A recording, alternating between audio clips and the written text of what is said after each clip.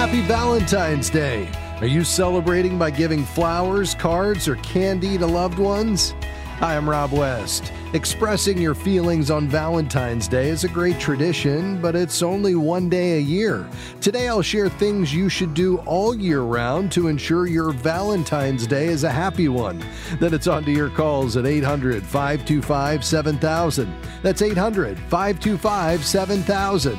This is Faith and Finance Live, biblical wisdom for your financial journey. Okay, this is a show about biblical money management, and that's always our focus. Today, we'll look at it from the perspective of couples, primarily married couples, but I suppose some of this could apply to any relationship you have with others. Now, money is always cited as one of the top reasons marriages fail. So knowing how to handle money within that relationship is key to preventing finances from harming your marriage. Put another way, wise money management contributes a great deal to the health of a marriage. So there are 4 things you should always do, according to Faith and Finance contributor Art Rayner. First is to always act with complete transparency about your finances. Secrecy destroys trust, an absolutely essential element in marriage. For example, if you open a credit card account without your spouse's knowledge, you're destroying trust and potentially putting your marriage at risk. That secret account also becomes a temptation to run up debt, which just compounds the problem when your spouse inevitably finds out. You might call that financial infidelity. The solution is simple. Never do anything in secrecy. Strive for open and honest communication about money as you would in any area of your marriage. Unless both spouses know everything that's going on with your finances, you can't work together to solve problems and achieve your goals. The next way to have a happy and healthy marriage is to have a financial plan. If you haven't already done so, sit down with your spouse and put together a plan for managing money to achieve your goals. But just having a plan isn't enough. You have to stick to it. If you deviate from it without your spouse's knowledge and approval, it'll cause problems in your marriage. That relates back to transparency. Sticking to your agreed-upon financial plan shows respect for your spouse. That special person you vowed to share everything with will feel more connected with you when you always act to preserve the financial health of your marriage. Make sure any departure from your financial plan has the full knowledge and approval of your spouse. It's okay to make changes. Everyone has to occasionally, but keep it above board. The third way to ensure a happy marriage is to always put your spouse first, not your parents. Parents are, of course, a great source of wisdom and advice, but there's a limit. Taking the counsel of your parents about money or anything else above that of your spouse will begin to crack the foundation of your marriage. This may be more common than you think, so it's no surprise that the Bible addresses the potential problem head on. Genesis 2:24 reads, "Therefore a man shall leave his father and his mother and hold fast to his wife, and they shall become one flesh." And of course, wives should hold fast to their husbands as well. Now, the last way to keep your marriage happy may be even more difficult, and that's putting your spouse above even your children. You both love your kids, and maybe you think you would do anything for them, but don't. It's a tough one to swallow, but your first commitment is always to your spouse. Don't put your kids' wants over the counsel of your spouse. It's more important to keep your marriage healthy and strong. Also, in many cases, continuing to help your adult children when they make bad financial decisions means they're more likely to keep making them. They won't become financially independent. They won't learn to save and spend money wisely. They won't learn that to get something, you have to earn it. The earlier you train your children to manage money wisely, the faster they'll learn, and it eliminates a potential huge conflict down the road with your spouse. God's Word addresses this too. Proverbs 22:6 tells us, "Train up a child in the way he should go. When he is old, he will not depart from it." Remember that you're helping your kids by saying no at times when they tend to repeat the same mistake again and again. So those are 4 ways you can maintain a happy marriage and ensure that your Valentine's Day will always be happy as well. By the way, we always encourage you to have a monthly money date, a time for you to communicate and make course corrections, not finger point as it relates to your money decisions. Perhaps you can add that this year moving forward. I think it'll make a huge difference. All right, your calls are next. 800-525-7000. That's 800-525-7000. We'll be right back.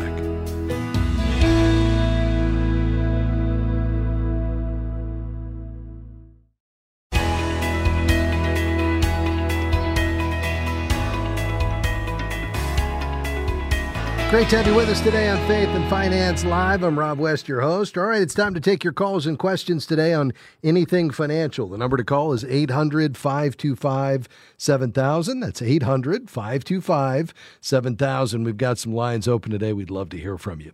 All right, let's begin today in Illinois. Hi, Lee. Thanks for calling. Go right ahead. Hi. Thank you for taking my call. I really appreciate this. I was listening to you earlier, and I do have two questions. And the first one is it's kind of quick. I tried different budgets, and I can't stray off of them, and I can't seem to stay on any of them. And I know you mentioned a couple of apps that on the radio that you might I might be able to try, and I it seems like maybe I might be able to stay on that much better. Could you repeat those again? I might be able to. Maybe you said they might be able to maybe guide me. Sure. on some. I'd be happy to, Lee. Let me ask you, what's been tripping you up in the past? Where does it seem to kind of go off the rails, if you will? It's procrastination, I think. You know, I start on it really well, and then I go to the grocery store, and then I see, this and that, and then, I need this, and then I don't go back to my budget and say, I overspent here, and then I don't, I don't compensate. If I overspent on one place, I don't, cut back on the other. Yeah. And then the 1% that I'm supposed to put over here, I borrow from Paul to pay Peter, and it's just not, it just doesn't work. Sure. Well, a couple of thoughts on that. I think the key for you is, yes, you need a good system that's going to work for you, and it's got to fit with your personality, the way God has wired you. So some of us tend to be more hands-off and directional, just wanting to know that things are headed in the right direction. Others want to be more hands-on and detailed, and you've got to find a system that works for you in order to pull that off. But I think even before that, Lee, what's also important is that you understand the why behind the budgeting process. It's not just about restricting yourself, which is never fun, but it's about understanding the bigger win down the road that you're ultimately solving for. And so if you start with this idea that I want to look at my values and what's important to me and how God is directing me in the future, and I want to be able to save for a time where I could redirect my time and energy toward service to the Lord in a different way. And that means I need to have a retirement fund in place, and I want to be able to, put one of my kids through college, or I want to be able to give more away. I mean, whatever it is that God is leading you to, you want to define that in advance, and that needs to be connected to your deeply held values and priorities. Because if you're ever going to be successful at sacrificing in the short term, you need to know why. There's a principle that says the longer term the perspective, the better the financial decision you're going to make today.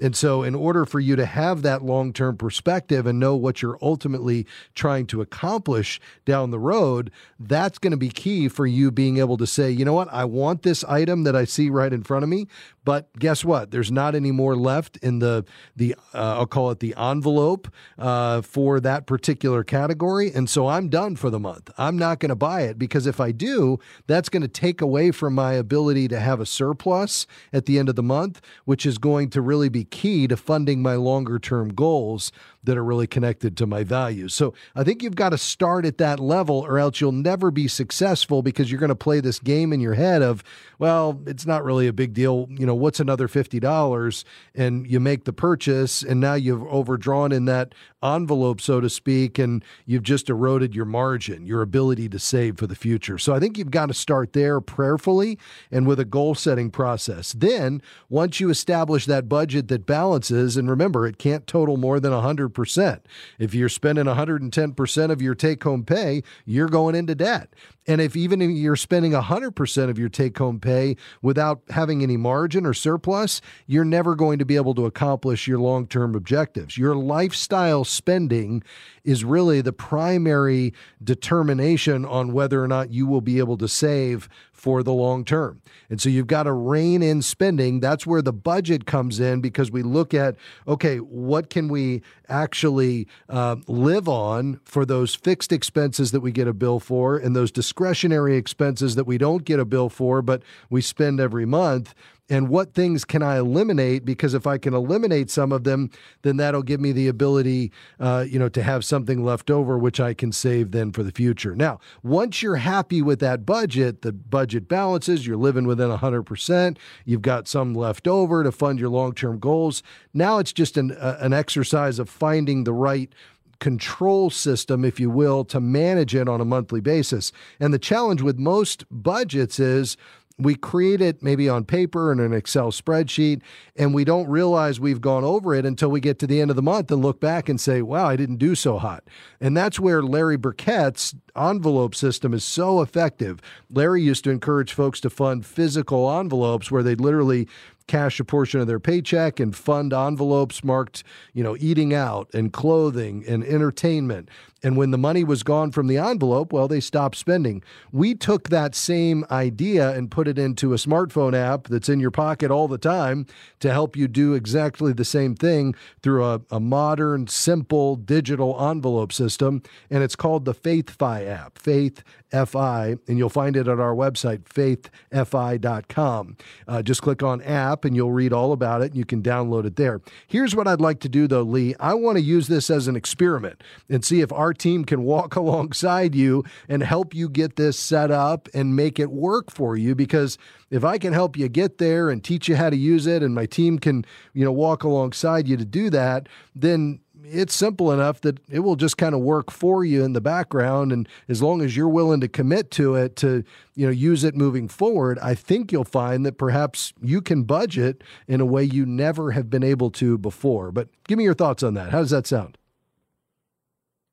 Oh, that sounds great. I think that's what I'm looking for. Something that I can, I nowadays I have the phone. Everybody's got their phone with them all the time. So I think if I have my phone and I don't have my envelopes with me. Yes. Yes. So that's right. So if I have my phone, it's kind of like having my envelopes with me. Yeah. And I can look and say, oh, I don't have, I don't have that. Yes. That much in that envelope, so I can't spend that much, Exactly. So. And you'll be able to see at any point during the month what's left in each envelope. Now, we're not actually moving the money. The money's still in your checking or your savings account or both. But in the app, you take those balances and you actually allocate them into each envelope. And then as your transactions come in from your credit card or your checking account or whatever bank or financial accounts you connect, it'll automatically get categorized in the appropriate envelope and reduce the balance so you can see exactly what you have left, and then you know when to stop spending. And then when you get another paycheck, it builds it back up again and you move forward from there. So I think this is going to be exactly what you're looking for. So you hold the line, we'll get your information and get that right out to you. We'll be right back on Faith and Finance Live. Stay with us.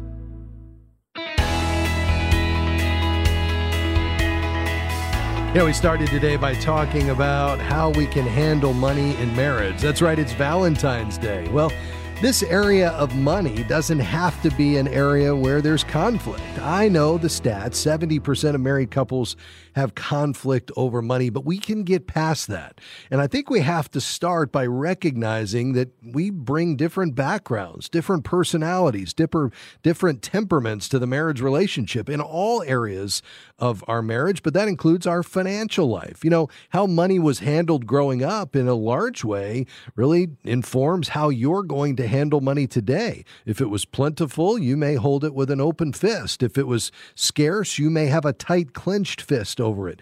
Perhaps give some thought to how your handling of money today reflects your upbringing. But after we talk through that and think through it, now we come into the marriage relationship and two become one. And you remember what Howie Hendricks said. He said, God didn't give you a spouse to frustrate you, but to complete you. And so as we approach this, we say, okay, what can we do in this area of money to move forward together? Well, that's where the goal setting process, starting with our values and our priorities, and then ultimately resulting in a budget, a spending plan that's the instrument of peace that perhaps drives us toward what God is calling us to as a family, but with a place in the budget for each of us to kind of have our own hobbies and interests reflected, but where we're working off of the same plan, not trying to control each other, but to move forward together as a married couple toward God's preferred future for us, what He's leading us toward. And the budget then, that instrument of peace, really is the roadmap to help us get there. So perhaps if money has been a source of conflict, maybe take a step back, pause, pray, ask God to work in your marriage, and then come together. Start communicating monthly over a money date where you make course corrections, begin the goal setting process, and maybe take a fresh look at your budget and see if that doesn't help make some difference here as you move forward together. All right, let's head to the phones. 800-525-7000. We've got some lines open today. We'd love to hear from you. To Fort Myers we go. Hey, Jim, thanks for calling, sir. Go ahead. Hey, thank you. Hey, I had been putting in Roth IRAs for the last several years, and anyway, I guess I found out that I had to reclassify a couple of them because I was making it over I exceeded the limit that you can make. And anyway, I didn't know if I should be going with like the regular IRA, but I've already been taxed on the money that I'd be putting in there, and then I'll be taxed again on the backside. So I didn't know if is that a good investment there, or should I be looking to other places for that? Yeah. Well, I like that. I mean, that certainly would be one option because there are clearly income requirements with the Roth IRA. For 2023, it's $153,000 for a single filer. It's $228,000 for married filing jointly. There is another approach, Jim, that you could ask your CPA about. It's called a backdoor Roth IRA. Are you familiar with that term? I am not, no. Okay. Yeah, so essentially what happens is it's a strategy for high-income earners who exceed the Roth IRA income limits where basically you contribute the money to a traditional IRA and then you convert it to the Roth IRA. And in doing so, you go ahead and pay the tax on it. This is not a tax dodge. This is a very legitimate strategy that's out there. The way that you're able to do it, though, is that the same income limits for the Roth do not apply to the traditional IRA. But when you convert it to a Roth and pay the tax on it at the time of conversion, they don't apply the income limits there either. So you can essentially go into the Roth through the back door, and it's a legal way to get around the income limits that usually prevent high-income earners from owning Roth IRAs in the first place. So that would be a way that you could go about getting that money in there, and you can talk to your CPA about it just to make sure that it applies to you and that you understand exactly how it works. So I have to establish the regular IRA first, and then I can convert that IRA? That's exactly right. So you would make that contribution to the traditional IRA through a tax-deferred contribution, so you'd get the deduction. And then when you convert your traditional IRA to a Roth IRA, you pay the taxes on your contributions and the capital gains, and then you put that money into the Roth and through that conversion process, and then from that point forward, it grows tax-free because you've already paid the tax. And so it can be a great way to get that money in for tax-free growth over time. All right. That sounds great. I will speak to my tax person about that. Okay, that sounds great. Hey, thanks for calling, Jim. God bless you, my friend. To Kalamazoo, Michigan. Hey, Clarence, thanks for calling. Go ahead. Hey, I had a question about the I-bonds because I was looking to get a 1099 or something, and even when I go into my account, I don't see where any interest is accruing on the I-bond. So how does that work? Yeah. Well, basically, you will typically not see that until you redeem it. So from a tax standpoint, you actually don't, pay the tax on it until you take it out. Now, you can see it twice a year. They add the interest earned for the previous 6 months to the value, and that gives it a new value. But in terms of paying taxes on it, you typically would not recognize that until you redeem the money. So how would I see that? Would I just go into my account and there would be, or do I get some kind of notification from them that, hey, I'm approaching my 6 months, or how does that work? Yeah. When you go into treasurydirect.gov, you would see that credited after a 6-month period of time. Okay. All right, very good. Thank you. Okay, thanks for calling, Clarence. We appreciate it. 800-525-7000 is the number to call. You know, folks, as we think about managing God's money God's way, the big idea that jumps off the page in Scripture is contentment. We're to live content within God's provision. That means not using debt and living beyond our means, but it also means not getting caught up in the comparison trap, which is a contentment killer. And I think so often what we need to do is pray and ask God to maybe check our hearts. If we've bought into the world's message of materialism and greed and fear, we need to renew our minds with a biblical worldview of money. We'll help you do that here on this program each day. And by the way, if you have a question or a comment, maybe a testimony to share, give us a call. 800-525-7000. We'll be right back.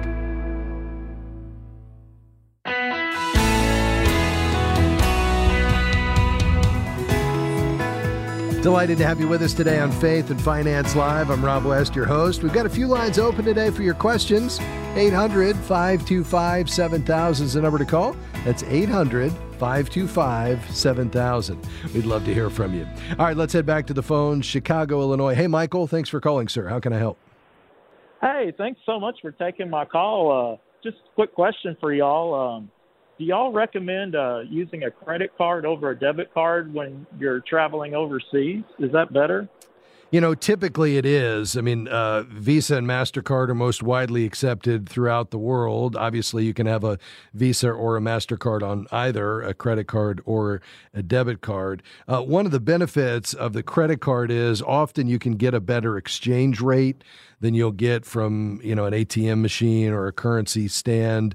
So depending on your card issuer, you might also qualify for certain insurance as well that would offer some protection to you while you're traveling. So, for me, I would, always use a credit card personally over a debit card. You also have the issue where if it's lost, now, of course, if you know it, you could quickly shut it down, but it's a lot more hassle if your account is compromised using a debit card, because now you've got to wait for that money to be replenished, as opposed to a credit card that was compromised where you'd simply, just protest the transactions and, you wouldn't have to pay them, but you haven't lost any money that's been, depleted from your account. So I think all things being equal, my preference would be a credit card, but you want to know what you're getting into prior to heading overseas. So I think it's always good to call the credit card company, first of all, to let them know that you'll be traveling, because that would be an automatic flag when it's charged overseas. If they don't know you're there, they can note your account. But secondly, just to make sure you understand the exchange rates and, whether or not there's any protection or insurance that's going to be offered to you, because if you've got it, you want to know about it so you can take advantage of it if something happens. Does that make sense? Yes, it does. Thank you so much. All right. You're very welcome. Where are you headed, Michael? I am actually headed to South Bend, Indiana. I work in Chicago, and I jump on the Amtrak and have an hour and 45-minute ride, and then my wife picks me up in Niles, Michigan. Okay, cool. Now, where are you going overseas, though? Well, one day, my wife and I, we'd like to travel to the Philippines to see her family or Nice. travel to the UK to see her brother. Okay. Well, I'll take it. I'd like to travel to either of those places. So glad to hear you're planning ahead. It sounds like you're a planner, Michael. Listen, you take care of your wife today on Valentine's Day and call us back again sometime. God bless you, my friend. Let's stay in Chicago. Cesar, how can we help you, sir? Hi, good afternoon. I just had a question. I recently was laid off from my employer of 9 years, and I'm kind of in like a 45-day period where I'm still getting paid, my regular salary and through my pay periods. But after the 45 days, if I don't decide to either go back to the company or if work gets back to normality, they can call me back and everything will be the same. They are offering me a severance. I don't know what the amount is. I just know that it's two pay periods per every year. So it's roughly about 18 pay periods that I'd be receiving. So my question was, if I decide, because honestly, I kind of want to get out of the industry that I'm in the mortgage industry. If I decide to take the severance package, which, it would help me, I do have some reserves for, at least three months of, paying my mortgage and staying afloat. However, if I do decide to take that severance, what are those tax implications looking like? Yeah, severance is not taxed any differently than income, Cesar. So basically, whatever severance is paid to you during that calendar year would be added to your taxable income from the year and for the year, and then you'd pay taxes just as you would as if you received it through your normal W-2 income. So there's really not any special considerations. There's not any kind of higher tax bracket. The only issue would be is if you received a lump sum payment of severance, and that lump sum payment pushed a portion of it into a higher tax bracket because you were receiving more than you normally would over a normal calendar year, then you could factor that in. But in terms of severance, just think of it as additional income and you'll pay tax accordingly. Gotcha. Yeah. So I mean, it is going to be a lump sum after that time frame. I guess at that point I have to decide. Well, yeah, I have to decide whether I'll know if it's going to push me over or not in the tax bracket. So I appreciate that part. And then I had, I guess, one more question. I'm sorry, I didn't go ahead. earlier. In the event, let's say I do also have a 401k that I don't right now. I don't plan on withdrawing any money from there. But in the event, in the necessity that I needed, because as I mentioned, I don't want to go back into this industry. I kind of want to do something different, or if not, something on my own, kind of just to build something for my family and for, them moving forward. In the event that I have to go into my 401k, I was just, looking up online. Is that currently still at a 22% that I'd be taxed at for that, whatever amount I go through? Yeah, in terms of a withdrawal from your 401k? Yes. Well, again, it's just going to be treated as income. So whatever amount you take out of the 401k, if you're 59 and a half, you're going to have a 10% penalty. And then on top of that, any amount you withdraw would be added to your taxable income for the year. So it would just be subject to normal tax brackets. So for instance, if you make, are you married filing as a single person or jointly? No, I'm married filing jointly. Okay, so the 22% bracket is between $89,500 and $190,750. So if you're anywhere between $89,000 and $190,000, you're going to be at a 22% marginal tax rate. Gotcha. Okay, and that's between my income and my wife's income. Oh, that's exactly right. Yeah, the total income, if you're married, filing jointly from all sources, including you and your spouse and any other income that you have coming in. So a lot to think about here, Cesar. I would make this a matter of prayer as you just ask the Lord to give you some direction moving forward on where he's taking you, but some exciting times ahead for you, and I hope that's been helpful to you. Thanks for your call.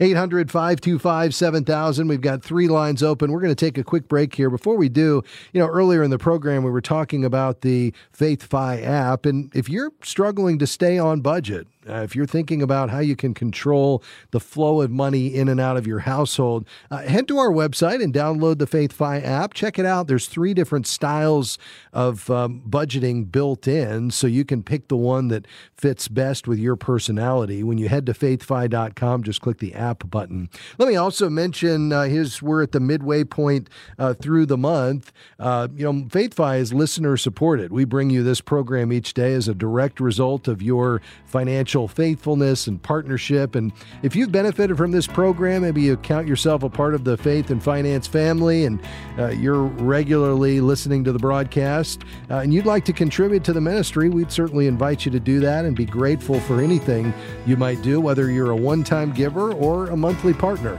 You can do that online quickly and easily. Again, faithfi.com. That's faithfi.com. Just click the Give button. We'd certainly be grateful for anything you can do to partner with us.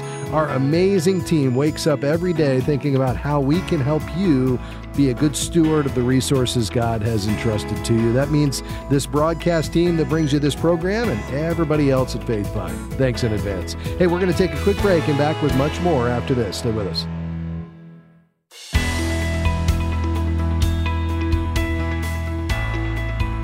God owns it all, therefore we're stewards or managers of the King of Kings resources. That's a pretty high calling that you and I have.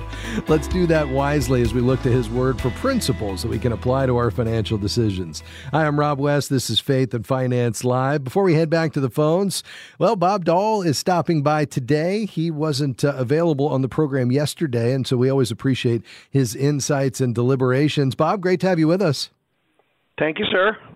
Hey, before we get into the markets and the economy, you know well, it's Valentine's Day. Now, you get a pass because Leslie's traveling abroad today, but I want you, and I'm springing this on you here, I didn't prep you for this, but for all those listening, what have you and Leslie learned about handling God's money together as a couple? What's one big idea that's allowed you all to be successful as a married couple in that area?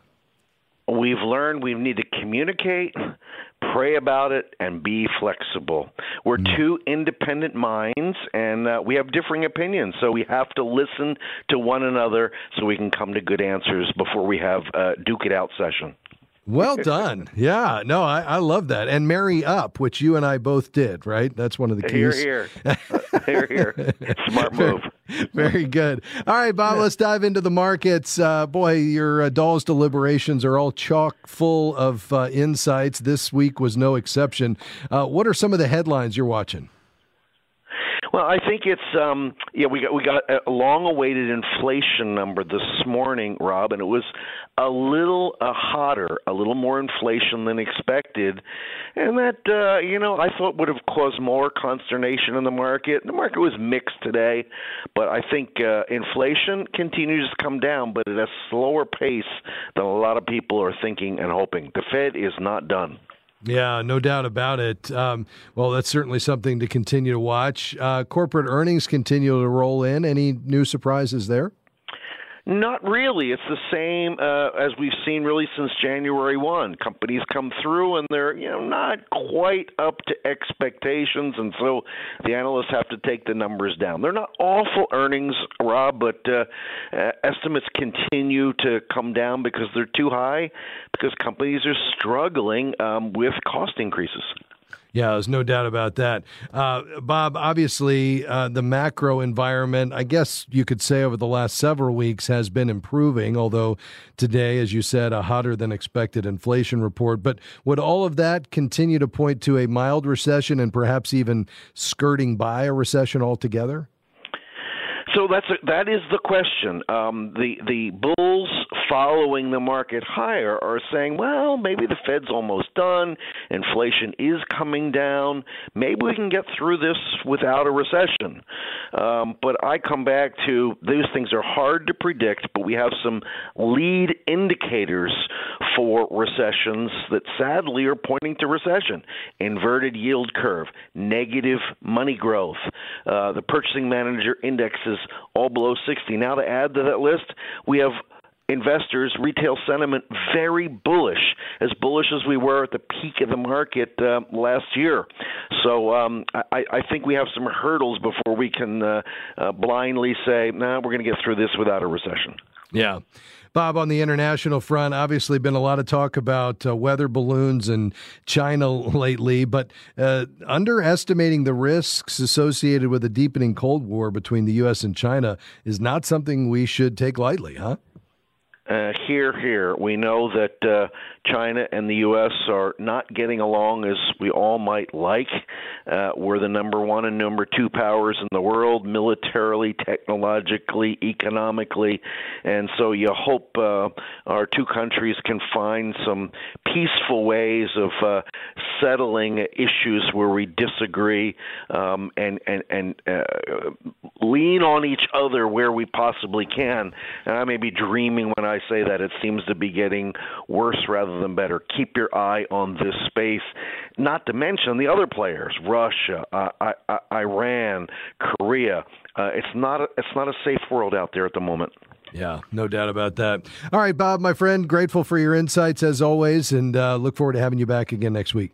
God bless. All right. That's Bob Dahl, Chief Investment Officer at Crossmark Global Investments. You can learn more and sign up for his Dahl's Deliberations, his weekly investment commentary at crossmarkglobal.com.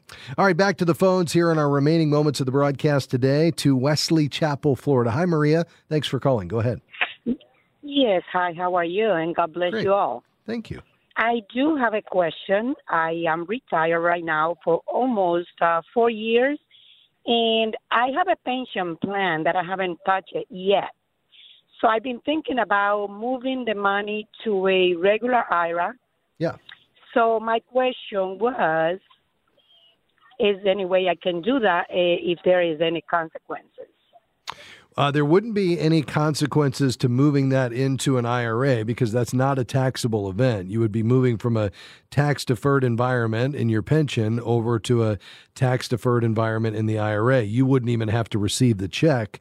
Once you open that new IRA and complete the rollover paperwork with your pension provider, they would just send the money directly to the back office of the new custodian, which would be deposited into your account. You would just want to determine who you would want to use as that custodian and how you're going to manage it moving forward. You haven't had to think about that inside the pension, but once that money hits the IRA, somebody's going to have to give oversight to the unlimited investment options that you have inside the individual retirement account. What is the value of the pension, Maria? Do you know roughly?